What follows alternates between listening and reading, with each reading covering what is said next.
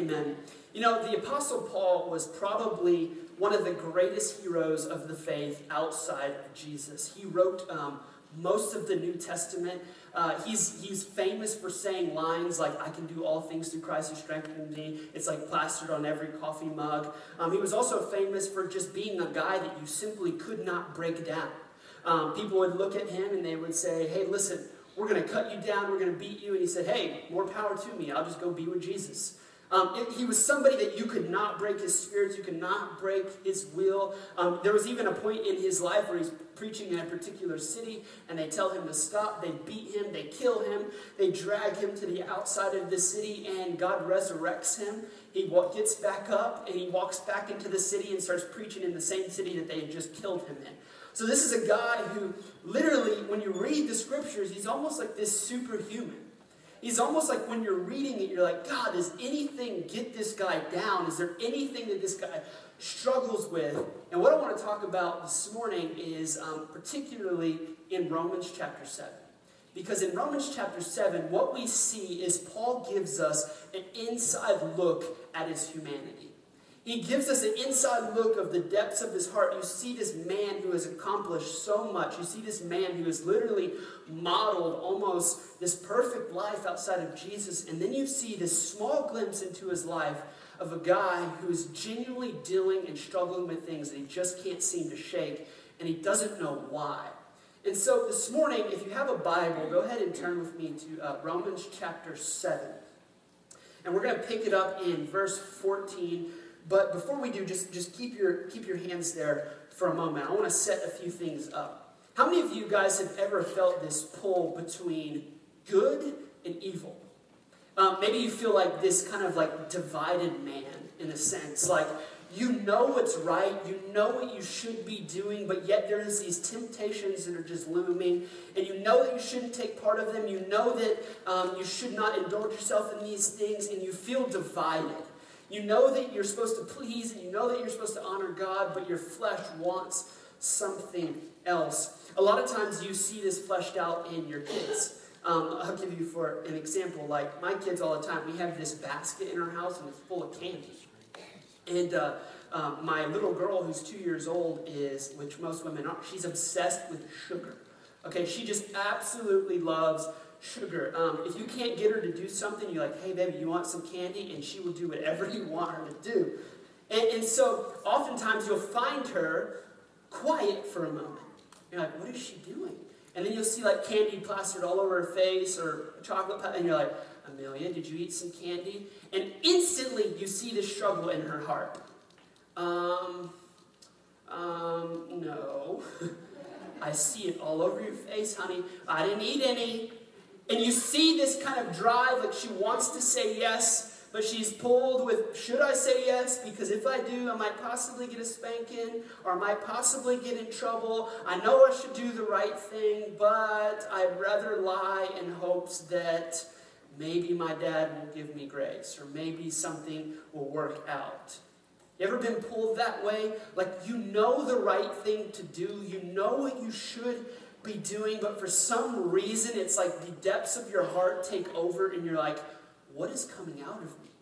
Why am I acting this way? Why am I doing this? Have you ever found yourself in a season of life and maybe you have a blow up or an argument or something goes down, and then you look back on it and you're like, wait, hold on, time out. What just happened?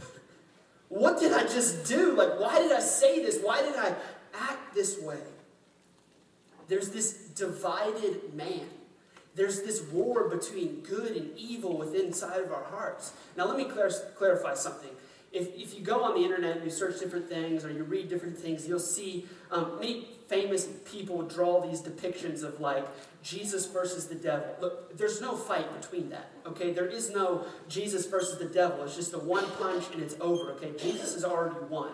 What I'm talking about is in the depths of our heart, there is this pull between what is good and what is evil. To help further set this up, and we're going to jump in Romans in a second, but when I was younger, my brothers and I played this crazy game. We would shoot each other with BB guns.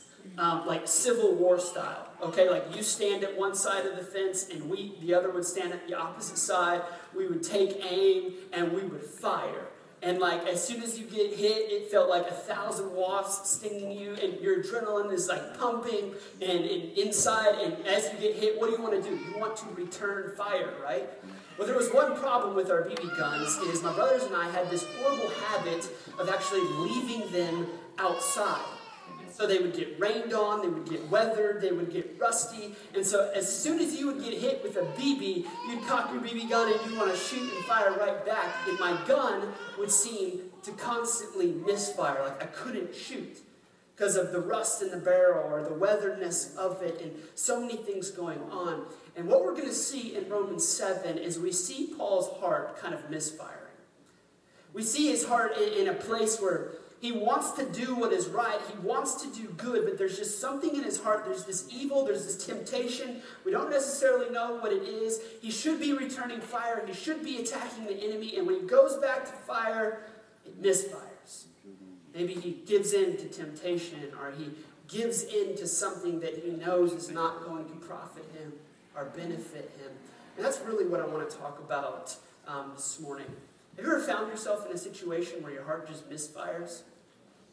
And you find yourself being pulled towards something and you don't really know why?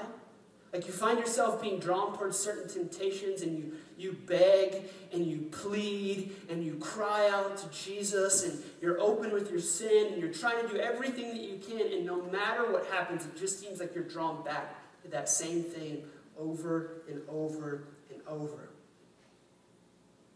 How many of us, and I talked about this in our Ecclesiastes series, but how many of us often try to heal the deep insecure wounds in our heart on our own? Like, we try to just go to God, we try to pray, we try to seek Him without ever getting with anybody else, without ever trying to be fully known by other believers, without ever confessing anything. We try to kind of heal it on our own. But no matter what we do, we keep feeling like we're led back to the same sin over and over and over. If I'm being honest this morning, and this is where I want to be because I want to model for you guys as Christians what we should be. If I'm being honest, I've been a Christ follower my entire life.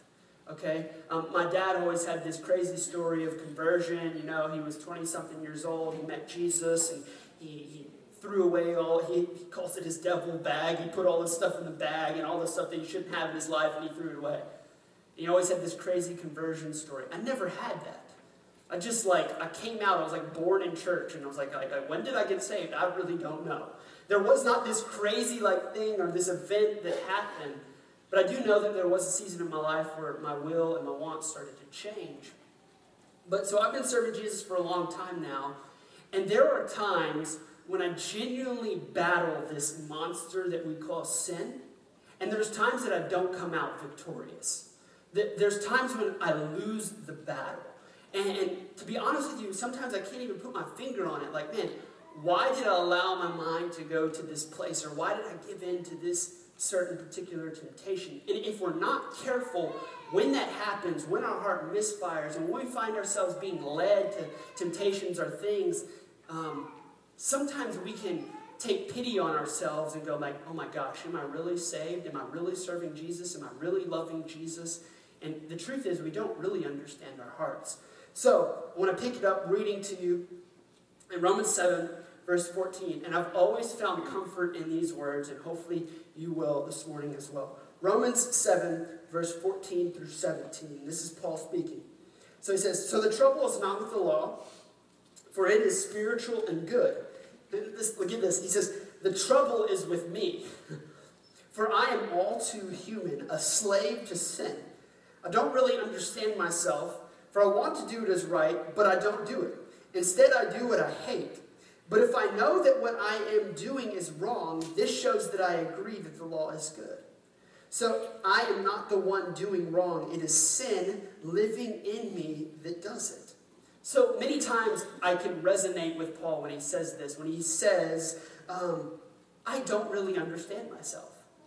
Like, you ever find yourself in a place, women, come on, you should agree with me on this one. Like, I don't really understand myself, right?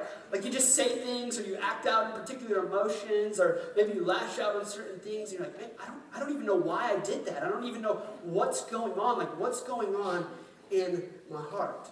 The truth is, Jeremiah even tells us that none of us understand our heart. Jeremiah 17 verse 9 says, the human heart is the most deceitful of all things and desperately wicked. Who really knows how bad it is? You know, there's this old saying, just follow your heart, right? Like, let your heart be your compass. Let your heart be your guide. And the truth is, there is no greater damage that is done when we do that.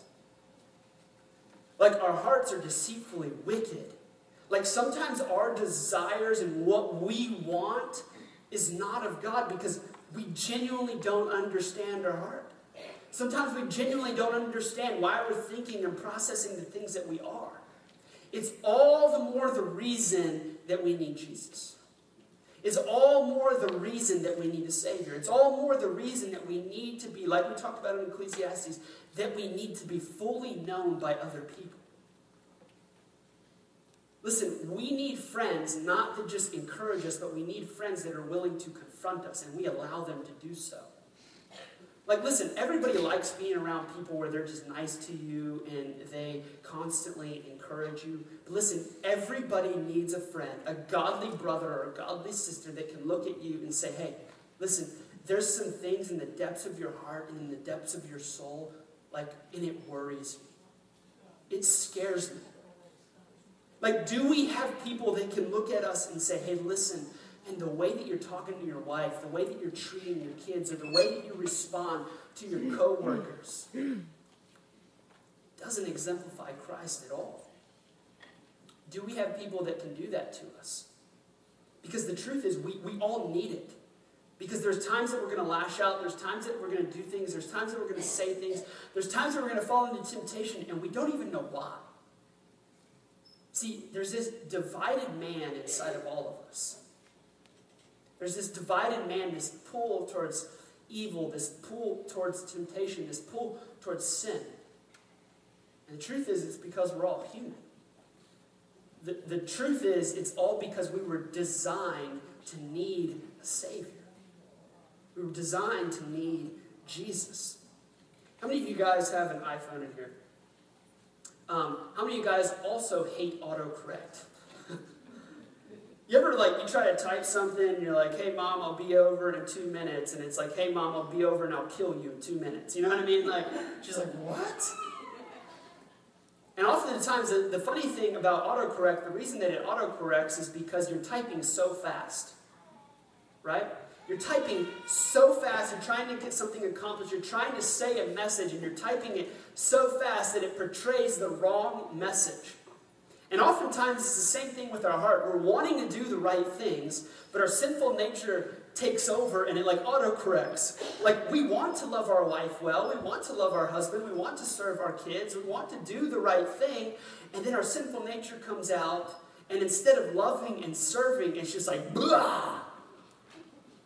Our heart kind of begins to correct itself. And maybe for a time or for a few minutes, we allow ourselves to operate in the flesh. And here's the thing, we've talked about this before, but there's this fancy theological word called sanctification. And this is all it means, is that for the rest of your life, that Jesus is going to make you more like himself. And so in order to do that, he's going to graciously walk you along every single day, pointing out little things in your life for you to become more and more like Jesus. Now, a lot of times when most of us get saved, or if we've been serving Jesus for a long time and we see issues in our life that aren't changing, we want to speed up the process. We want to hurry up. Like, we live in a culture that we don't like to wait around for anything. If you wait at McDonald's for 30 seconds for your fries, you're getting mad, right? Like, where are my fries? I've been waiting for like 20 seconds. We want to speed up the process. And here's the thing. Sanctification is a slow process. You can't speed it up. And the moment that you try to speed it up, the moment that you try to bypass what God's doing in your life, your heart kind of autocorrects and you spew out things that you don't want to do. So here's what we've got to learn to do in the Christian life. We've got to learn to take it slow and go, okay, God, what are you doing in me right now? And really try to figure out, like, hey, maybe you're in a situation right now that's difficult and hard. Have you ever asked yourself the question, why? Like, why is it that I keep going back to this? Why is it that I keep staying depressed? Or why is it that I keep going back to this relationship? Why is it? Have you ever stopped to try to figure out the root issue? Have you ever allowed God to begin to pick on your heart and begin to allow sanctification, that process, to start? Or are you just trying to speed things up and going, all right, God, come on, I'm here, let's go. Fix my marriage, fix my kids, fix my job, hurry up. It's a slow process. And let me tell you something, if God dropped it all on you at one time, you couldn't handle it. You just couldn't handle it. And so day by day, he walks us through particular things.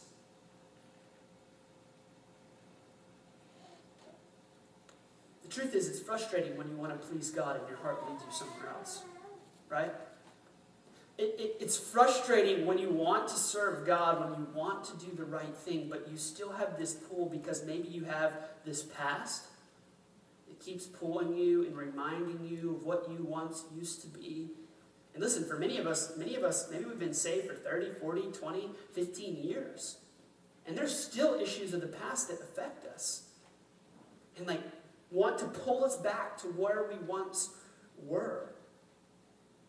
So here's the question. Is there hope for us when our heart seems to autocorrect? Is there hope for us when there's this divided man and all of us, there's this sinful nature? Is there hope? This is what Paul continues to say. Romans 7, 18 through 20. He says this, I know that nothing good lives in me. Just let that soak in for a moment. What he's saying is outside of Christ, there's nothing good in my heart. There's absolutely nothing good in my heart. It says, I know that nothing good lives in me. That is in my sinful nature. I want to do what is right, but I can't. I want to do what is good, but I don't. I don't want to do what is wrong, but I do it anyway. But if I do what I don't want to do, I am not really the one doing wrong. And get this, it is sin living in me that does it. It is sin living in me that does it. Listen, there is no answer within yourself. The only answer is in Jesus. And listen, the only hope that we have is found in Jesus. Many of us are working so hard to try to fight off the symptoms of sin, and this is where we get it all wrong. Okay, so how many of you guys have ever been to the doctor for maybe you thought you had something wrong with you? Okay, maybe you've been to the doctor. Now, let's just say, let's hypothetically here, okay? All of you know what my dad's going through. Been battling with cancer for about almost 5 years now. Let's just say he walks into the doctor one day and he says, hey, listen, I've got some stuff going on in my stomach. It just doesn't really feel good. And instead of the doctor trying to really figure out what's going on, he just treats the symptom. He's like, all right, here's some medicine. Take this. This will help your stomach feel better. So he takes the medicine. He goes back home and his stomach starts feeling better. And then a week later, he starts feeling the same thing over and over. No, see, a good doctor is going to do what? He's not just going to treat the symptoms. He's not just going to give you medicine for the headache or the stomach ache. He's just going to try to figure out what's really going on. So if he has cancer, the doctor's going to try to treat the disease. Well, here's what happens to many Christians, and this is where we get tangled up, and this is why we keep going back to the same thing over and over and over, is we try to treat the symptom rather than the disease. Because what Paul is saying, the disease is sin. The things that I keep leading back to is sin. That's what I need to fight, is sin. So I'm going to say something that might sound a little off to you, but I promise you, if you put this into practice, it'll change your life. Like, so if you struggle with lust, stop trying to fight lust. Like, if you struggle with pride, stop trying to fight pride. Fight sin. Fight the disease, which is the sinful nature in all of us. So listen, the more and more that you pursue Jesus, and the more and more that you go, Jesus, here's my heart. Here's what's really in me. Here's what goes on. Here's my thoughts. Here's what's really in the depths of my heart. And you begin to surrender that to him and you focus on the bigger picture. All those little symptomatic things begin to fall in place. And Jesus begins to work those things out. See, some of us we believe so much that if we can just fight, man, if I can just get rid of pride, then I'll be good. If I can just get rid of lust, then I'll be good. If I can just get rid of whatever it is that you're dealing with, we falsely believe that if we can just fix this one symptom about ourselves, then we'll be good. And the truth is, all of us have got to fight the disease. Because let's say you overcome pride. Let's say you overcome anger. Well, the disease is still there. Sin is still there. And you'll never be able to escape it until you die, right? Because it's always going to be around us. There's always going to be pulls and temptations that are trying to distract us and take our focus off of what really matters. So the question still remains, how do I kill sin when my heart keeps misfiring? How do I kill sin when what I am tempted with sometimes I give into?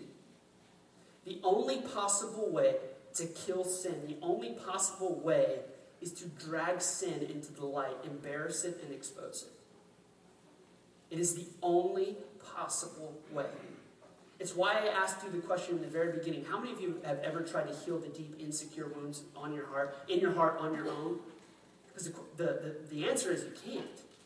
Like, the only way to defeat sin is by dragging it into the light, exposing it for what it really is, and say, this is what I'm dealing with. And this is really embarrassing. It's getting with another man, another woman, another person that loves Jesus, and going, hey, here's the issue. Here's what's going on in my marriage. Here's what's going on in our home. Here's what's going on in the depths of my heart. It's exposing it. It's dragging it into the light. You cannot defeat what you're not willing to expose. Your secret sin will continue to just wreak havoc on you. Like, the more and more that you hide it, the more and more power that you give it. So the truth is, here's this, there's a lot of men and women that are in this church that are more than glad to help you walk through some particular things. But the truth is, nobody can help you if nobody knows what you're dealing with. So let's continue to read. Romans 7, 21 through 25. This is Paul again. It says, I have discovered this principle of life, that when I want to do what is right, I inevitably do what is wrong. I love God's law with all my heart, but there is another power within me that is at war with my mind. This power makes me a slave to the sin that is still within me. It says, oh, what a miserable person I am. Or some translations say, oh, wretched man that I am. Who will free me from this life that is dominated by sin and death? And then I love this part. He goes, thank God. The answer is in Jesus Christ our Lord. So you see how it is. In my mind, I really want to obey God's law, but because of my sinful nature, I am a slave to sin. This is what Paul's saying. He's saying, I want to please God with all my heart, but there are times when my heart just seems to misfire, and I don't understand it. And our heart misfires because of indwelling sin. Meaning this, that there is temptation and there is sin all around us. I mean, you can't flip on a TV, you can't drive down a road without seeing an advertisement, without being injected with something. And it's all the more reason we need a Savior. It's all the more reason that we must drag our sin out to the light and expose it and embarrass it for what it really is. Because here's the truth. There's a lot of well-intentioned people in here. There's a lot of people that say, man, I want to do what is right. The question is, are you? Like, I want to serve God with all my heart. I want to give Him everything. Then can we do what is the most hardest thing for most Christians to do, is to simply expose our heart for what it really is.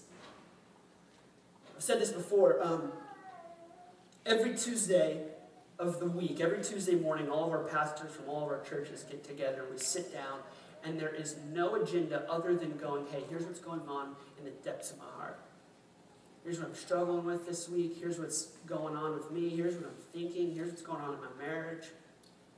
And I promise you, for me as a pastor, and simply not even as a pastor, as a Christian, that is the most important thing that happens all week. You know why? Because I have an opportunity to come in and go, man, here's what, if I don't confess it now, here's what's going to grip me. And here's what's going to cause me to stumble and fall into temptation. Here's what you got to get in your head. Just because you're struggling with temptation does not mean you're sinning. Just because you're fighting a battle and just like, man, I'm pulled to this, but I'm not giving in. See, that's what's happening with Paul. He's going, God, I want to do what is right, but there's this strong urge and there's this strong pull to do what is wrong. Like just to downshift a little bit. Just to like, man, can I just relax? Do I have to fight today? Do I have to control my mouth? Do I have to control my anger? I just want to let it loose. I have to guard my thoughts. I just want to downshift. I just want to relax today. This is what Paul's fighting.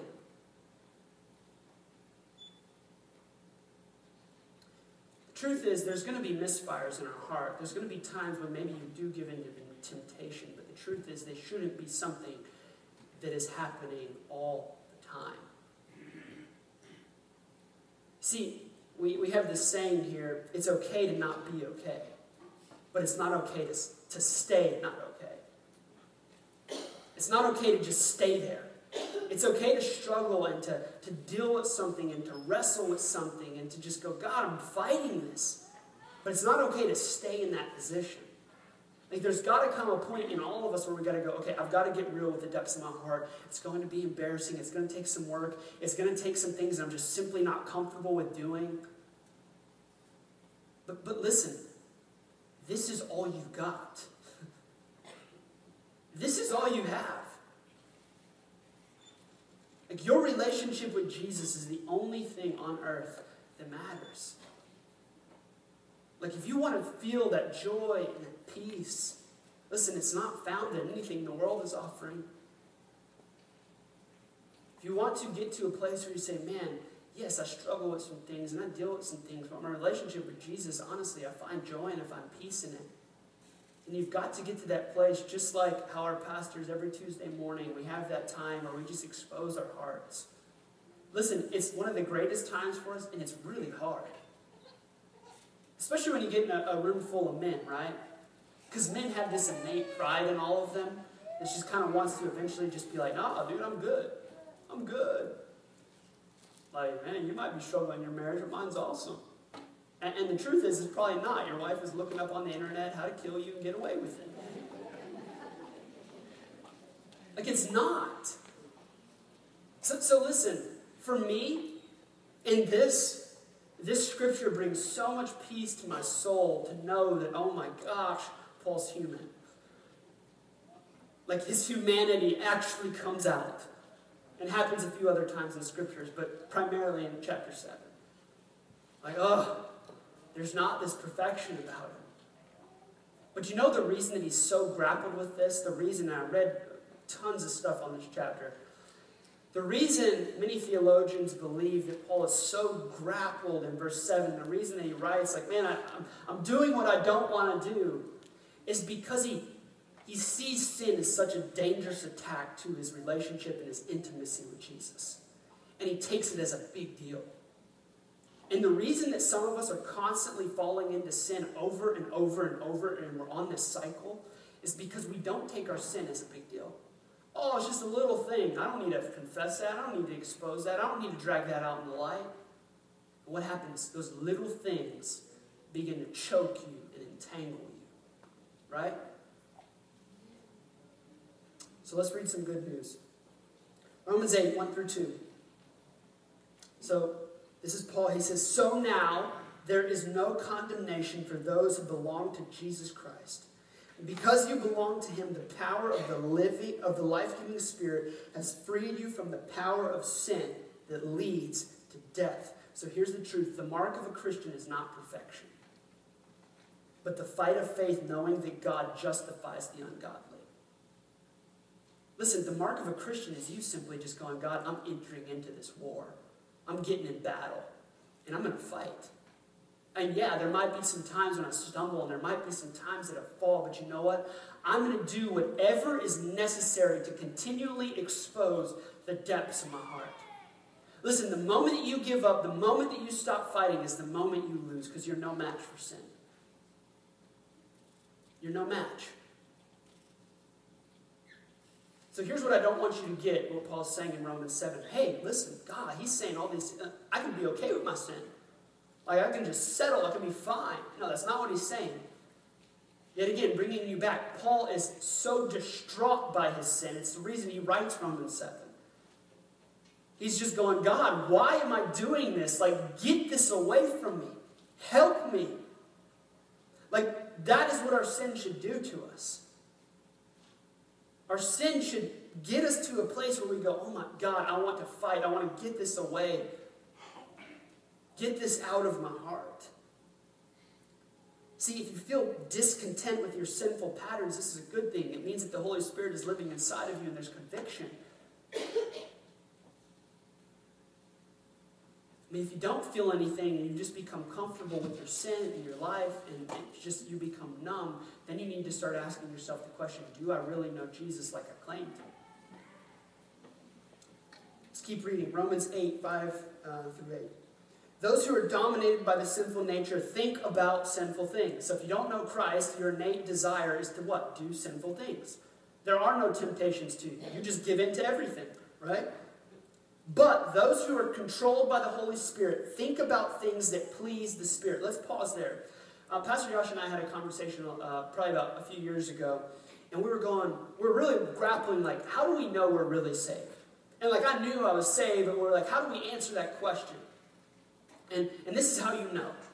If your sin bothers you, and you feel so distraught when you sin that you have to go to God, you're like, God, please help me, you're saved. You know why? Because lost people, they don't do that.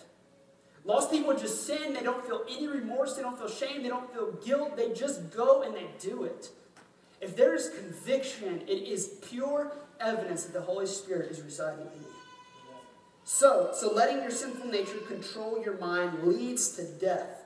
But letting the Spirit control your mind leads to life and peace. For the sinful nature is always hostile to God. It never did obey God's laws, and it never will. That's why those who are still under the control of their sinful nature can never please God. Can never please God.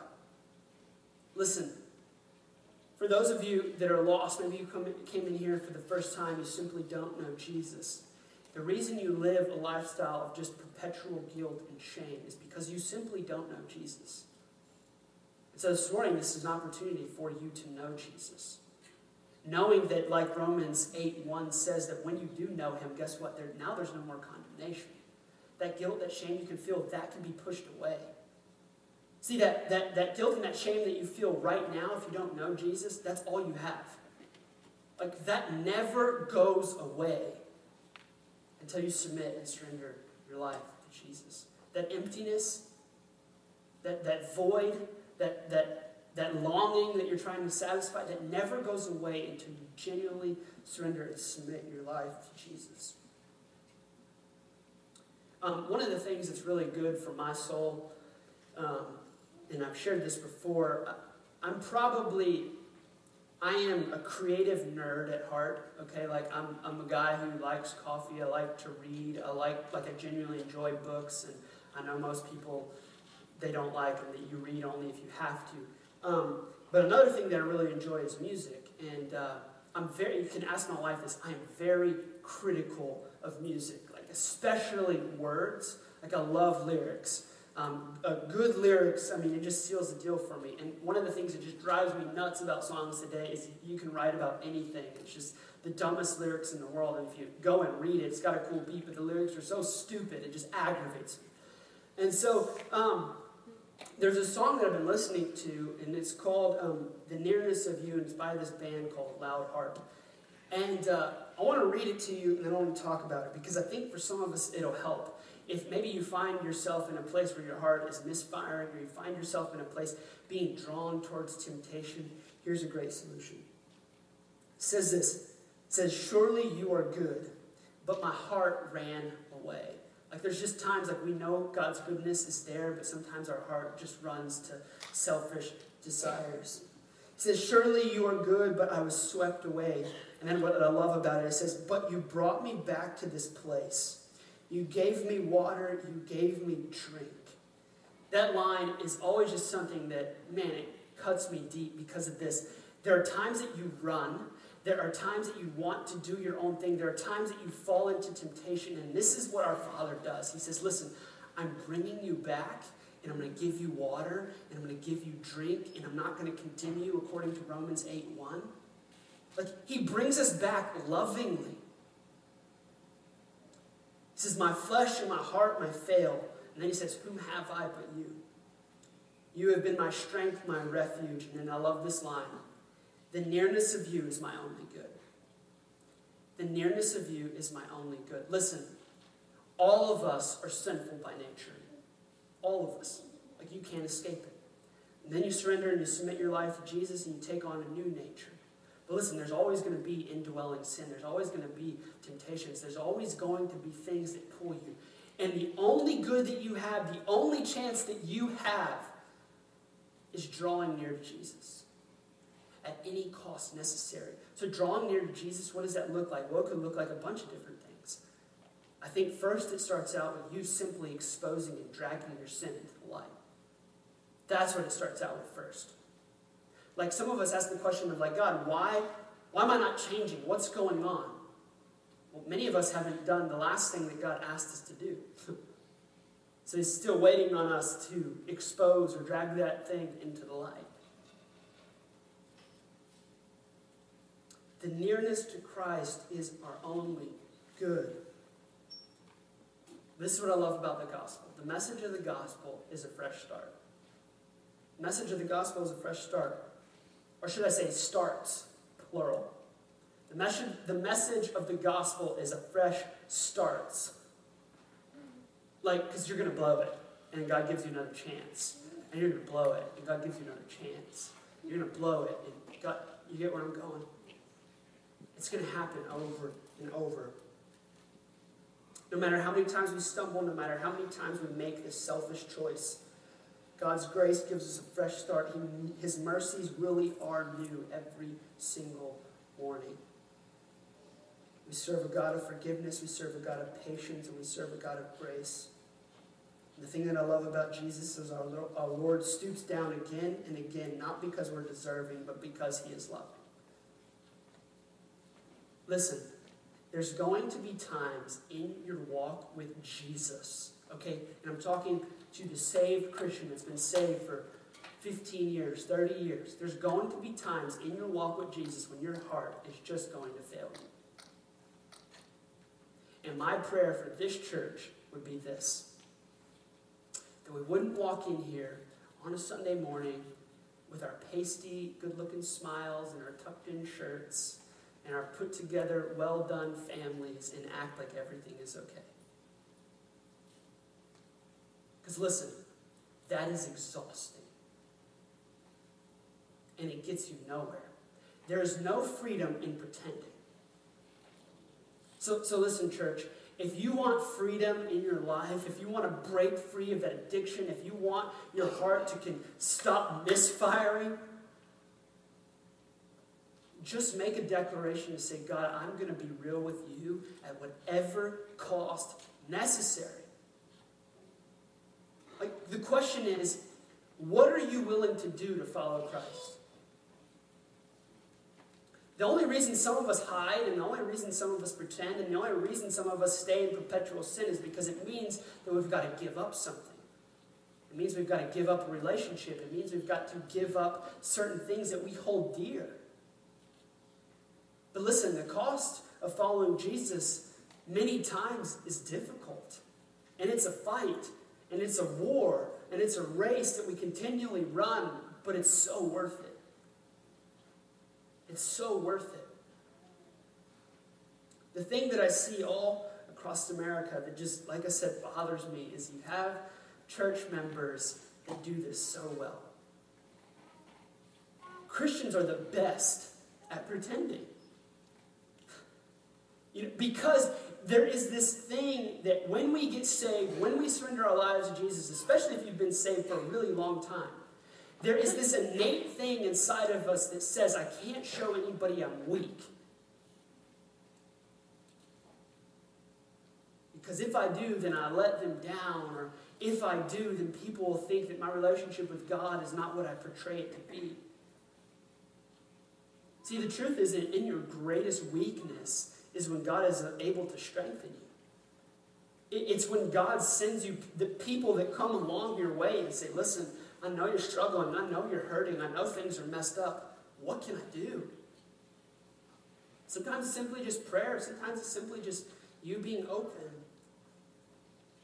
So I don't know where you are today or what you've done. But I know this is for sure. Whether you've been serving Jesus for a long time or you don't know Jesus at all, there's a fresh start for you. Now, there's an enemy that would have you believe that you're stuck and there's no hope for change in your life. Like life can feel like that sometimes, right? Like, my God, is there any hope for what I'm dealing with? Like, am I ever going to get out of this? Listen, Jesus spilled his blood for whatever kind of sin you're stuck in. God sent his one and only Son so that you could be justified, so that you could be adopted, so that you could become a part of the family. Listen, see, some of you in here, and this, I'm primarily, like, if you're new here, you can listen, but maybe you could tune me out at the same time. Listen, I'm talking to people that have been saved for a long time because we're the ones that struggle with this the most. Because we falsely believe that we've got it all taken, we've got it all together. We've got it, we're good. And that is the most dangerous spot that you could be in. It's the most dangerous spot that you could be in. Because listen, Matthew says what? Like, many will say to me on that day, wait, hold on, God, didn't we do these things for you? Didn't we see miraculous signs happen? Didn't we give our lives to you? Jesus says, yeah, but you did, but you really didn't know me. You really weren't open and real with what was going on in the depths of your soul. Here's what I love about Jesus. He will come to you a second time, a third time, a fourth time, and however long it takes. However long it takes. Jesus is patient. He's really patient. He's so patient that he even let a man die and he raised him back from the dead as people mourned. They came to him and they said, Jesus, Lazarus is dead. And I've always imagined it. I thought it was funny. He was like, hey, hold on, let me just finish this sandwich. I'll be there in a few days. And they're like, no, you don't understand. Like, people are mourning. They're crying. Why would you let this man die? And he arrives a few days later.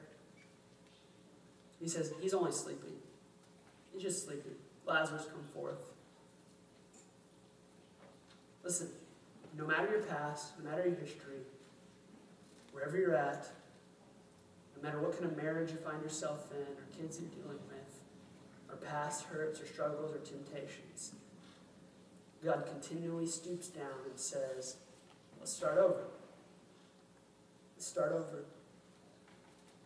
So I close with this. Acknowledge your sin, drag it into the light, and submit your life to a loving Savior. A loving, gracious Father. No matter where you're at in your walk with Jesus, if you've been serving him for a long time or you do not know him this morning, there is a fresh start for each and every one of us. And there's going to be times in your life where your heart just simply misfires. And maybe you give in to that temptation. But in that moment, that's when you make that decision to say, Jesus, at whatever cost necessary, I'm going to fight. So when you give into it, what do? You make it a habit. I'm going to drag it into the light. I did this, but I'm going to expose it. That's the mark of a true Christian, is true, genuine repentance. Let's pray. Father, we thank you for who you are.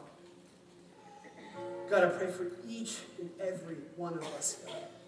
God, maybe we're struggling with temptation. God, maybe we're struggling with being pulled towards the same thing over and over and over, and we don't know what to do. I pray that you would help us drag our past, our sin, even our temptations into light, so that we may know you on a deeper, more intimate